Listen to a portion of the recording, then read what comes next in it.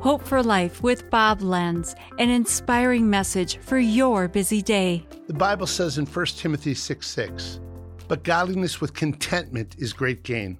I looked back in my journal and I saw an entry from 13 years ago where I was up at my parents' cottage and my wife said to me, "Bob, have you ever been totally content? Was there any time that you didn't want more?" I was a little shocked and caught off guard. Because you see, I've never wanted a big house and fancy car. I never thought I was in the entrapment of needing a lot of money. I was happy with my family and my job and my friends. I thought I was pretty good at counting my blessings. But that spirit of discontentment had crept into my heart, even in the area of ministry. You see, I wanted more and more, to touch more people and lead more of them to Christ.